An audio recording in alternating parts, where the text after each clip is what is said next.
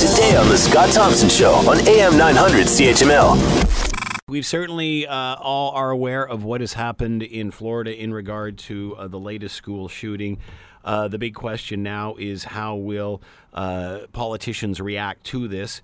How is this gun debate different from last time around? Is it? Many have said this should have happened after Sandy Hook.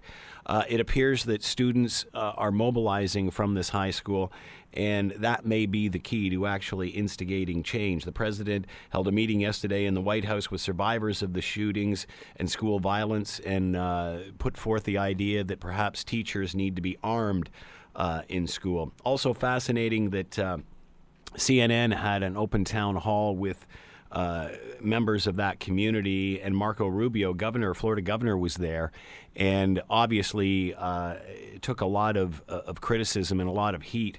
That being said, certainly brought some suggestions to the table, which Americans may be able to move forward on. To talk more about, before we bring in Michael, let's listen. Here's a couple of clips for you. This is from the National Rifle Association chief on this whole chatter of gun control. Their goal is to eliminate the Second Amendment and our firearms freedoms so they can eradicate all individual freedoms. And this is the father of one of the victims.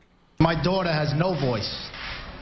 She was murdered last week, and she was taken from us.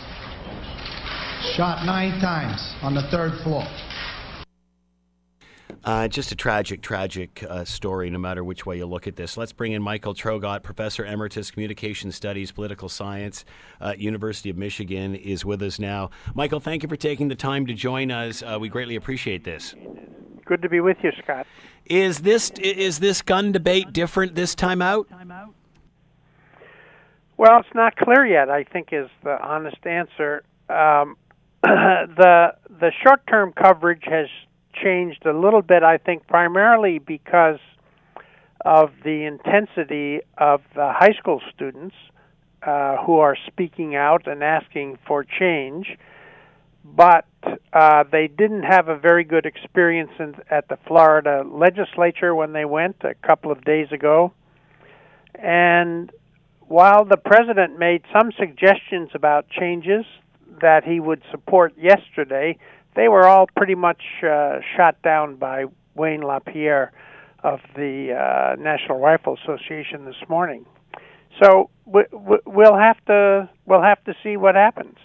What does the NRA think of Trump's comments to date? Well, I think that probably they believe he went too far, and they're going to try to pull him back. The NRA is important because, first of all, it has 5 million dues-paying members. Secondly, it was one of the first organizations to support or endorse the Trump candidacy. They were his largest single contributor, and they contributed more money to the 2016 campaign than they ever had before. So they have clearly tied themselves to the Republican Party and to Donald Trump. And as you know, he has continuously, since his assuming office, been taking positions that are responsive to his base, no matter what the polling shows is a broader view in the American public. Want to hear more? Download the podcast on iTunes or Google Play and listen to The Scott Thompson Show weekdays from noon to 3 on AM 900 CHML.